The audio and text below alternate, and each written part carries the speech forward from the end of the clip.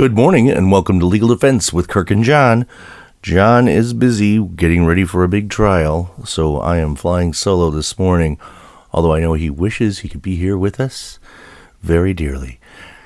So we have been captivated, at least everybody in our office, and I know that much of the public has been observing with great curiosity the Kyle Rittenhouse trial, and once again I'm going to go through some of the major events that have occurred since our last show. And a lot of people have called me and asked me questions about what's going on with all these mistrial motions that are being made. I want to explain that because a lot of times people believe that if a case results in a mistrial, that it simply goes away. And that's not true. Generally, when there is a motion for a mistrial, it's because something has happened that can't be undone. The old saying is that you can't unring a bell, so that once the jury has heard something or something has happened that taints the trial in such a way that it has rendered it impossible to go forward because of how the jury has seen or heard something that prejudices one side or the other and cannot be changed. Usually, this happens as a result of the prosecution asking questions that are already deemed out of bounds by the judge or something that is purely inadmissible and highly prejudicial. I've gone into great depth in past episodes on this show about the whole concept of the judge being a gatekeeper for appropriate evidence. And there is controversy, of course, always has been controversy surrounding that concept, because there are those that would say that the jury should hear everything, and if they have any difficulty sorting things out, well, that's part of their job. And if jurors are smart, which we believe they are, then they should be able to give things its appropriate weight, and if something seems like it's a bunch of nonsense, well, that's up to them. The other view on that is that the concept of relevance is supposed to keep the trial focused on the elements of the offense and nothing else. And if we invite people to speculate far afield from the actual issues in the case, then we don't have as reliable of a result. And that kind of makes sense if you think about it. But there were some very specific issues that were raised pre-trial and were also raised again at various points in the case. And the prosecutor, Thomas Binger, at one point, and if you watched TV on all of this, then you saw that Judge Schrader was very upset with the prosecutor because there had been a very clear ruling on how certain evidence would be used or couldn't be used. And then Mr. Binger had a theory in his head that it had suddenly become relevant and wanted to get into that line of questioning. Now, there's two schools of thought on this. First is that if the proponent of the evidence that's already been ruled inadmissible believes that it has become relevant because of something else that's happened in the trial, it's certainly proper to re-raise that issue, raise it again, and ask the judge if things have changed. And that's one thing that Binger didn't do. He started getting into this line of questioning that the judge had already said was off limits. And with any ruling, that can change, but it's up to the parties to say, hey, judge, now I think that things have presented a different situation, and now I'd like you to reconsider the previous motion that was made, and now I'd like to get into that line of inquiry because of something that was said. Binger didn't do that. He just took it upon himself to get into an area that was already deemed off limits on the theory that something had happened, and basically it was other questions that Rittenhouse had answered that he then believed or had a theory that it should be coming in at this point. I can add to this that I think one of the dynamics that made things more tense than typical trials go is that, first of all, there's objections all over the place, and more frequently than what we normally see, the judge was having hearings outside the presence of the jury, like all the time. So an issue would come up, the judge would send the jury out, they'd talk about it, they'd bring the jury back in, they talk about, then the questioning progresses, and then another issue comes up, they send the jury. It's like musical chairs. They're up and down and up and down. And I think that at some point, one hesitates to keep doing that over and over again. Well, that's not a very good excuse, in my opinion. I think that Binger either had some sort of, personally, I think that he had scripted out many questions that he had difficulty keeping track of what was previously ruled on and what wasn't. And that's a very common prosecutor phenomenon, is that having been a prosecutor myself, although it was very early in my career, I was a brand new lawyer, I can tell you that it is a process whereby one tries to be as mechanical and as, I guess, surgical as possible in the process of asking questions, because your job is to make sure you've hit all the points. Because if you miss something like jurisdiction or identification of the accused or any of the elements of the offense by bringing evidence in, then, you just plain lose. So it's pretty common for a prosecutor to script things in such a way so that they've hit all the high points. One thing that prosecutors are terribly not good at preparing for is the cross-examination of a defendant when they take the stand. And I know that feeling because I've done it before. And you can prepare everything else, all the witnesses that you've subpoenaed and all the records that your law enforcement agencies that work for, basically with the DA's office, have produced all this information. And all you really have to do is organize it in such a way and present it in an orderly fashion. The one thing you don't know at all is what the defendant's going to say. So it's something that you can't really prepare for in the same way. Well, I'll tell you, that's kind of like how it goes for the entire defense case. And, of course, defense lawyers are very used to having a witness that isn't necessarily cooperating with you. That's a lot of the state's witnesses, and you have to end up attempting to control the witness in such a way that they will answer your questions and they will testify truthfully, and you work in how you address bias and all these other things into that philosophy. But it's an uncommon and I think an anxiety-provoking circumstance for prosecutors to have to deal with that. But there's another theory, and we touched on this on a previous show, but it's entirely possible that Attorney Binger was deliberately going down the path of asking questions that he knew would prompt a mistrial motion. In fact, that's exactly what the defense claimed at that point in the trial, that this was crystal clear, that the judge had made a ruling, and that by violating that rule on purpose, the prosecution was trying to trigger a motion from the defense for a mistrial. Now, a mistrial, as we started off at the top of the hour talking about, is something that means you go back and start again, unless the judge grants the motion for mistrial with prejudice. And what that means is that prejudice attaches, and the prosecution then cannot bring the case again. It's over. Done. Finite. Kaput. And that is really reserved as a punishment for prosecutorial misconduct. And that's exactly the argument that was being made by the the defense, Mark Richards and Corey Sharafi, in the process of presenting this issue. So the interesting thing about that is that's a very, very rare occasion where something like that would come into play.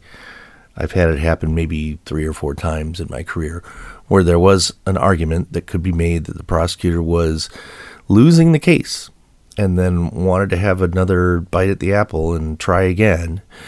And I'll just remind you, if you paid attention to how things were going in the trial, virtually every witness that the state called, at least the eyewitnesses, were saying things that it appeared were a surprise to the prosecutor, and he ended up struggling with the way that things were worded, whether or not Rittenhouse was dealing with someone lunging at him or falling towards him, and it appeared that Binger was not expecting a lot of those answers. So, does that possibly play into the idea that a motion for mistrial should be with prejudice because it's logical that Binger would have thought he was losing the trial? Well, we'll talk more about that when we come back right after these messages. Welcome back. We were just talking about when a prosecutor may trigger or deliberately, provoke a mistrial, and in the attempt to scuttle a trial that isn't going very well. And yes, that happens. As I said, it's very rare. And part of it is that the defense has a burden of proving in that scenario that the prosecutor acted in bad faith and was trying to do that. No prosecutor would ever admit that, right? Oh, no, Judge, I wasn't trying to do that at all.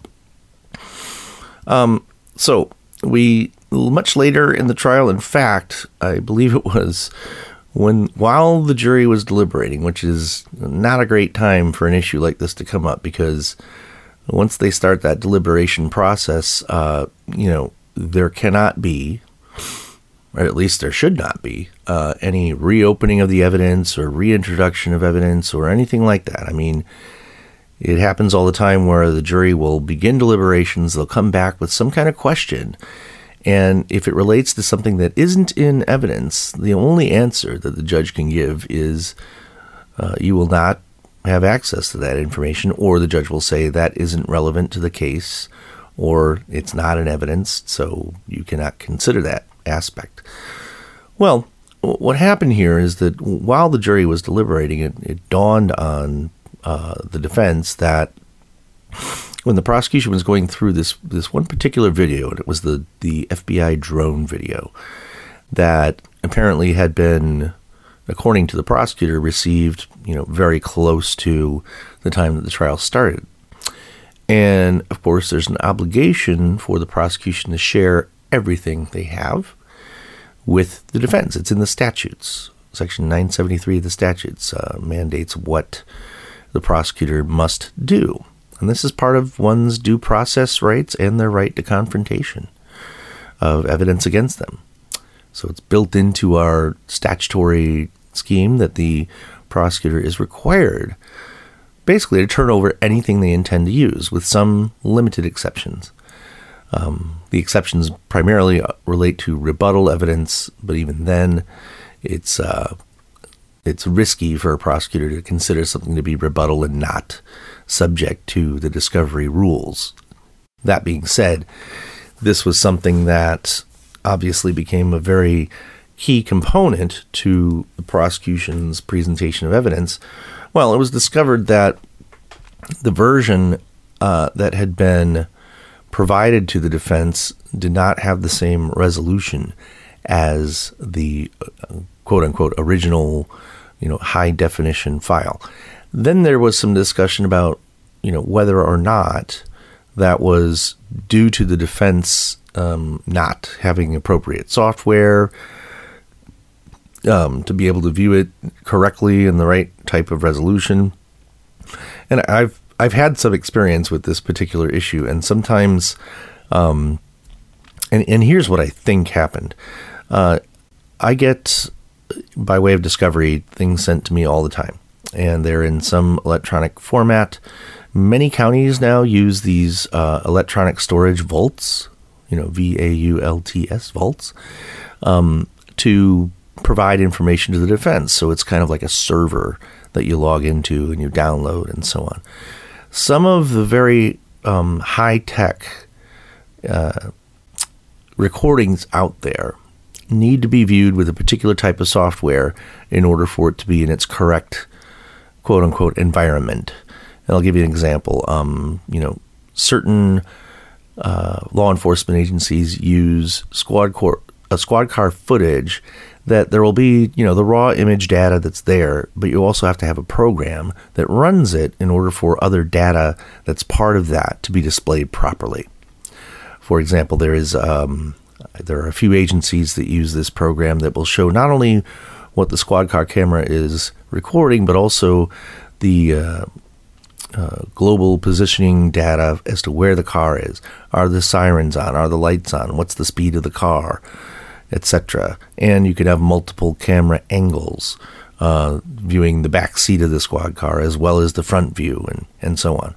And different microphones that are live. You can have just the officer's body microphone on, or you can have the interior of the squad car activated, and you can toggle these things, okay? It's designed to give the viewer more options for what they could actually view it in different ways with different types of enhancements, so to speak.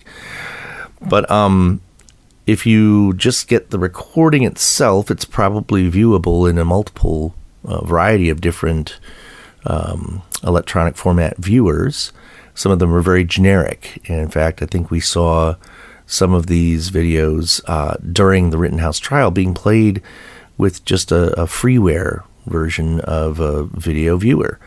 And, it's pretty common. It's a way to make sure that different formats load in correctly.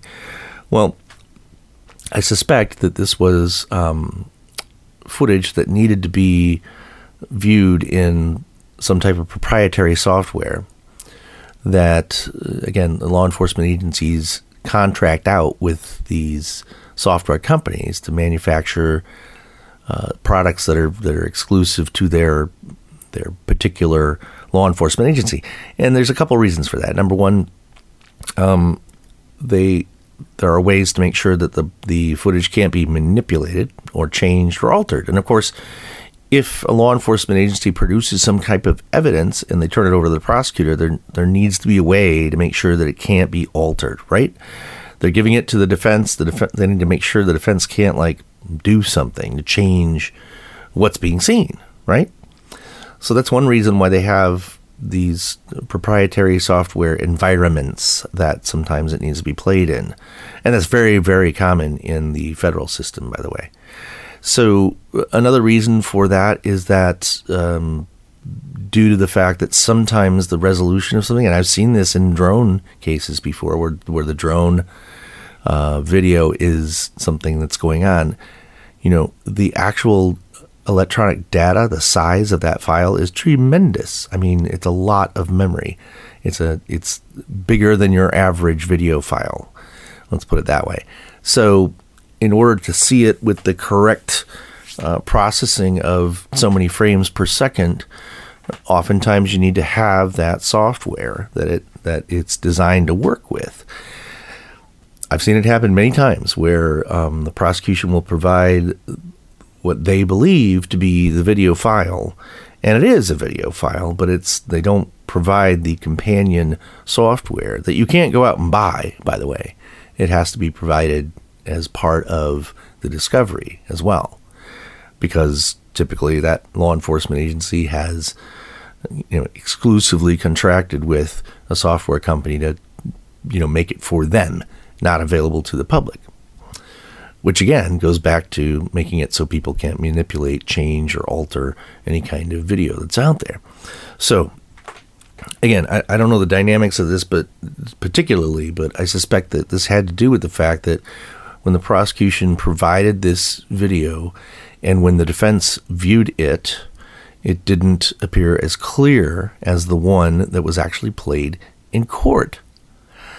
Now, you heard an argument about why this should also be a mistrial, and that had to do with the fact that the defense didn't see the actual, high definition recording until it was played to the jury. And when the prosecution was pointing out what they thought was significant, this is stuff that the overall resolution of what the defense had been provided didn't match up.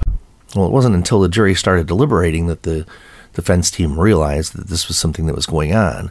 So then they made a motion for a mistrial. I mean, I would say a weaker motion for a mistrial, because really, you have to look at where's the harm involved. And the explanation was, we might have had a completely different strategy had we seen it more clearly, or I would have asked questions of Mr. Rittenhouse in a different way had I been able to see it more clearly. Well, maybe, but that's a situation where a judge has to look and see if it actually did prejudice anybody. And is it a violation of the rules? Because technically the prosecution did provide it. But again, I can see a scenario here where the defense might not have realized that the recording itself was capable of being viewed in a higher definition format because there may not have been, again, I'm speculating, I'm just telling you what I've seen in other cases. So, interestingly, that was a motion that was made without prejudice, and I think the reason that the defense had to make that motion for mistrial without prejudice is that it's acknowledged that, you know, they bear some responsibility for not viewing it with the appropriate type of software or making an assumption that what they had was the same as what the state had, which, by the way, is something that anyone can pick up the phone and talk to the prosecutor about. So that's kind of an iffy one. Anyway, we'll talk more when we come back right after these messages. And we're back. Another interesting thing that happened in the Rittenhouse trial was, I'm sure you heard about this, the paparazzi, if you want to call it that. I'm not really sure what you would call it, but I guess it was a freelance reporter for MSNBC was out, supposedly trying to see what was going on, where the jurors were going. And of course, the jurors are being transported in a bus to and from the courthouse in Kenosha.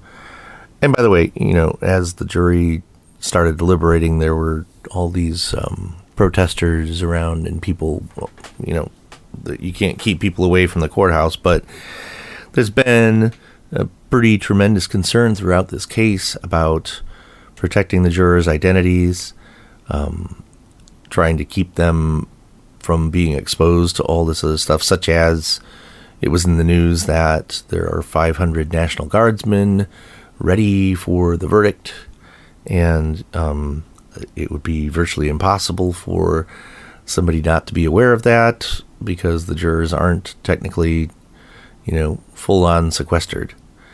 And by the way, we really don't do that very much anymore, at least not during the course of a trial, because I think the whole idea of putting up jurors in a hotel has kind of gone by the wayside. It used to be, years ago, that when a jury was involved in a trial, and if there was any publicity going on the radio or newspapers or whatever, there was a theory that you could keep people in a hotel someplace that didn't have television, and that people would be prohibited basically from having any contact with the outside world. That was before we had cell phones, and basically you can't live in the world without being basically bombarded with. It'd be very difficult to shut yourself off completely from all information. So nowadays, what we tell jurors is don't research anything. If you are listening to the radio and a news item comes on, turn it off. A lot of this is based on good faith. We just trust jurors not to be interested in the case that they're involved with, which is asking a lot, because there's essentially no real way of policing that. It's simply, and I've heard this before, people that said, oh, if I were a juror, I would trust myself to be able to listen to the radio and then just not consider it, but I'm awfully interested because it's interesting, human nature. But oftentimes we believe that, those rules are designed to stop other people from being influenced by stuff, but I can keep it separate in my head. Well, I don't know, but basically all these efforts to protect the jury, which are appropriate. This event happened where, and again, it was a freelance reporter who submits articles to MSNBC, so not an employee of MSNBC, was following the bus that was transporting the jurors someplace. And this individual who was following ended up running a red light and getting pulled over by the police, and then somehow it was determined that they were trying to, keep tabs on where this bus was going, which when the judge heard about this, Judge Schrader nearly lost his mind over this. And, I just wanted to back up a little bit because as far as we can tell, there was no actual contact with any jurors. And if someone was simply saying, there goes the bus, I wonder where they're going, there's really no law against following it legally from a safe distance without any communication with the person. I don't know that there's any legitimate purpose behind that, and certainly it looks bad, right?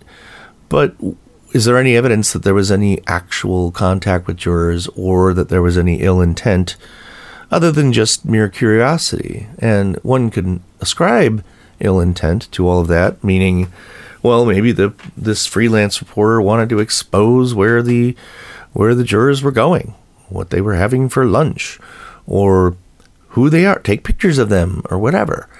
But none of that actually happened. It was basically someone who was trying to see where the bus was going. It being a reporter is probably not good. But again, you're allowed to drive and go anywhere you want in the city of Kenosha. If you say a bus and you're like, oh, those are the jurors, I wonder where they're going. I mean, I know you're really not supposed to do this, but have you ever seen a fire truck going somewhere and you're like, ooh, I'm going to see, I'm going to get closer to see what's going on with the fire or whatever. I mean, you're not really breaking any laws, but if you interfere with that fire truck, then yes, then you're in trouble. And we all know that it's just kind of one of those things that you avoid the appearance of impropriety by staying away.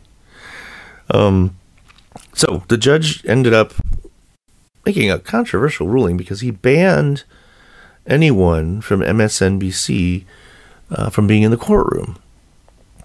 And true, it doesn't look good and it doesn't sound good, and the potential for there being chaos in this situation is there. The judge has every right to make his best efforts to control what's going on. But in our country, that being the United States of America, our courtrooms are open to the public. They always are when we're talking about a criminal trial. There are exceptions to that. If it's a juvenile hearing where someone is not facing adult conviction, we do close those courtrooms because we do wish to protect a juvenile's privacy in that particular matter. Also, if there are mental health commitment hearings where there's sensitive medical information being shared, that can also be closed to the public. But basically everything else, everything that the courts do, because the courts are part of the government has to have open doors when it's conducting business. That doesn't mean that if there's no room in the courtroom, that doesn't mean you have a right to be in there. There are modifications to that can be made. But you can't do anything in court that isn't open to the public.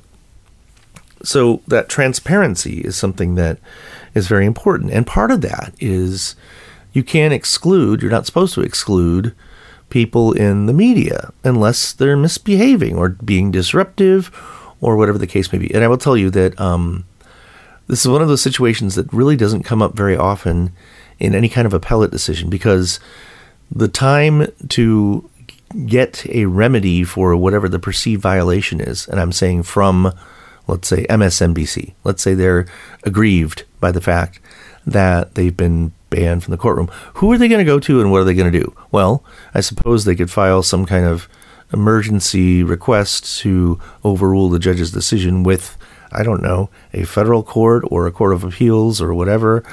And then by the time anybody rules on any of this stuff, it's already too late because they've already been banned and there's already been deliberations going on.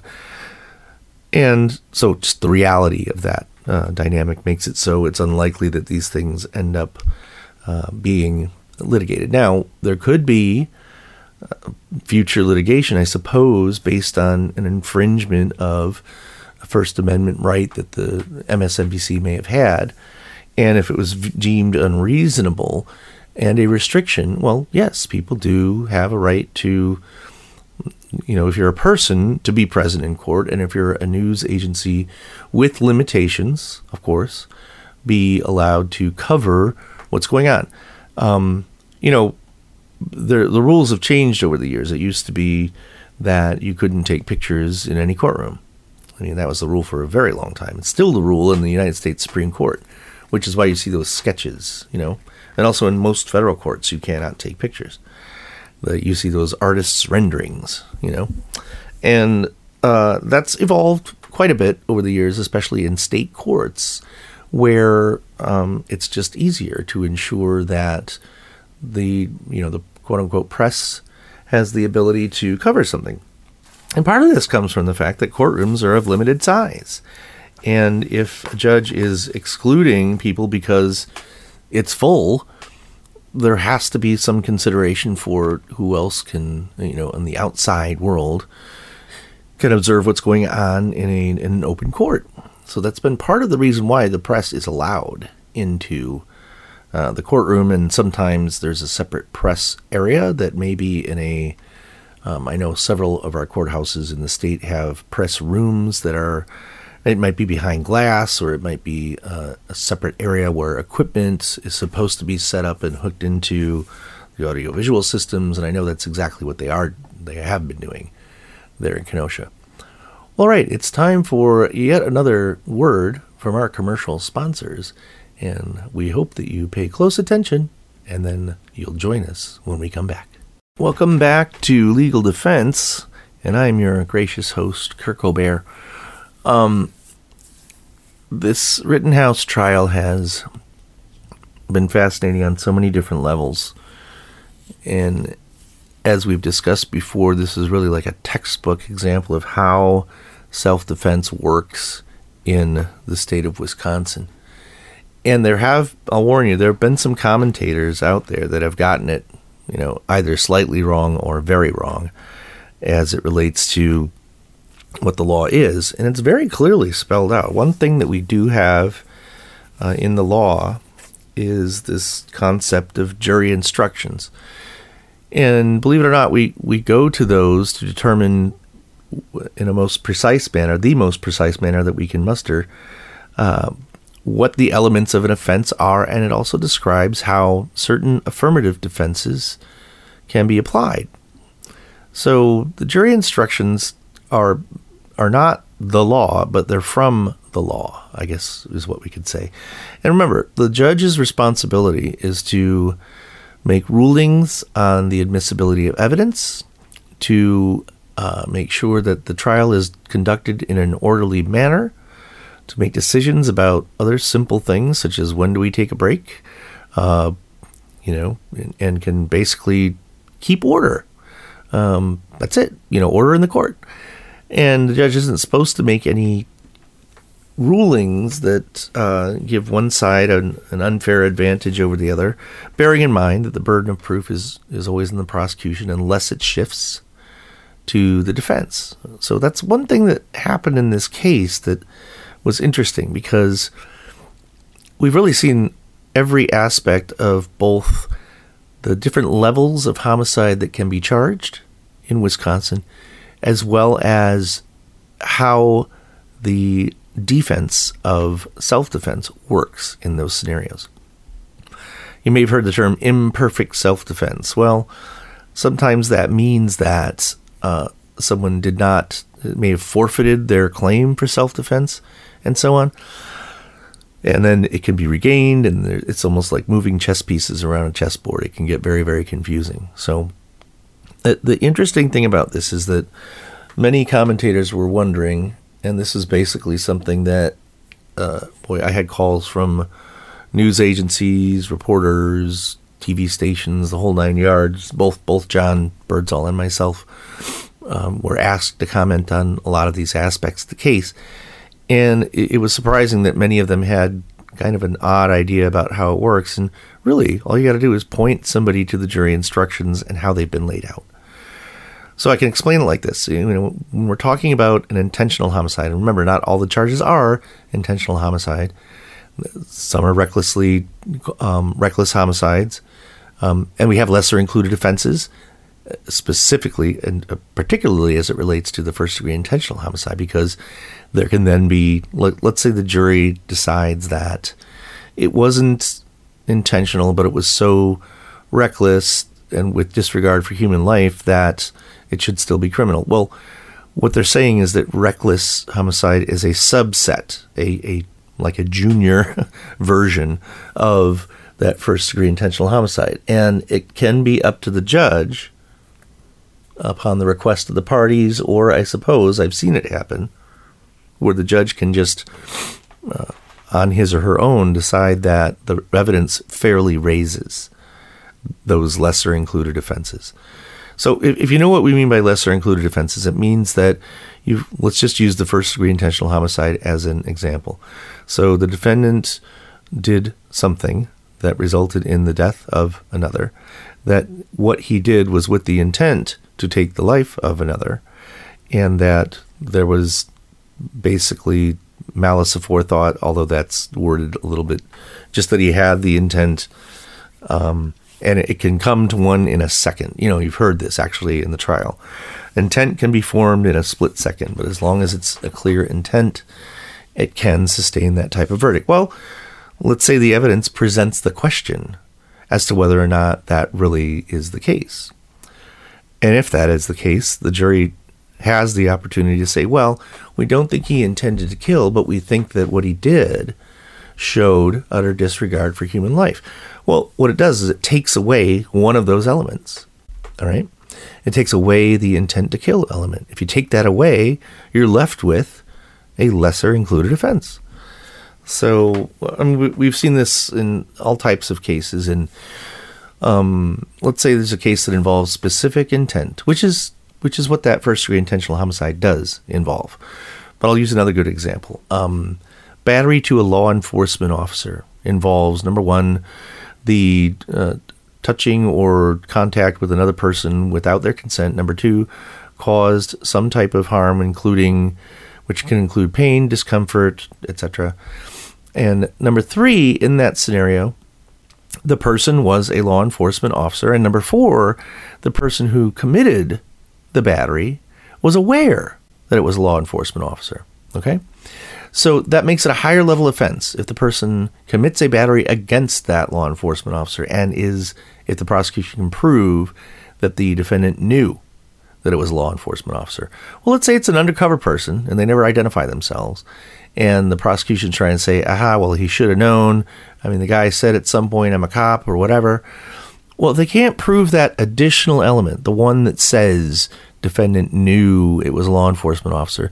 A lesser included offense of that greater offense would be just a simple battery, right? So that's kind of how you have to look at it. There are subsets of other laws that have been basically mapped out by the jury instructions. And so in this case, there was the question of how self-defense should play out. And we all know the basic facts. Kyle Rittenhouse, 17 years old, goes to Kenosha under the auspices of protecting property and rendering first aid, brings an AR-15 with him. And we all know what happens as the night goes on. There's tensions boiling. People are protesting, lighting fires, destroying property. And this was not the first night of all that going on. It was going into several days of this type of activity. And so when one is faced with someone attacking them, and it's a reasonable fear that one is going to suffer either loss of life or suffer great bodily harm, one has the absolute right to repel that threat with deadly force. And a lot of people are talking about proportionality. Well, that's not exactly the way the law is worded in our state. We don't use that word. We say that if the person had a reasonable fear of death or great bodily harm, they're entitled to use deadly force. So the question then becomes, is that belief reasonable? At least that's how it's done in our state. I heard one commentator saying that the jury should also consider if it was in proportion to the threat being raised. That's not the law in Wisconsin. That's the law in other places. So But again, it's kind of tied into that reasonableness standard. Was it reasonable for the person to believe that? Then we add this other layer of it, and this is this whole provocation issue. And let's use a classic scenario where that would clearly apply. If somebody provokes the attack, and what they're talking about is what you can imagine in your head to be a common situation where, let's say I find out that my girlfriend's cheating on me and she's at a bar with her new lover, and I go to the bar to confront him, and I walk in the bar, and the first thing I do is I punch him right in the face. Then he comes after me with a knife, and I stand my ground and shoot him down dead. That's the provocation analysis. So since I punched the guy in the face and he came after me, when that occurs, well, what it does is it gives the defendant, the accused in that situation, the guy who threw the first punch, a duty to retreat or attempt retreat.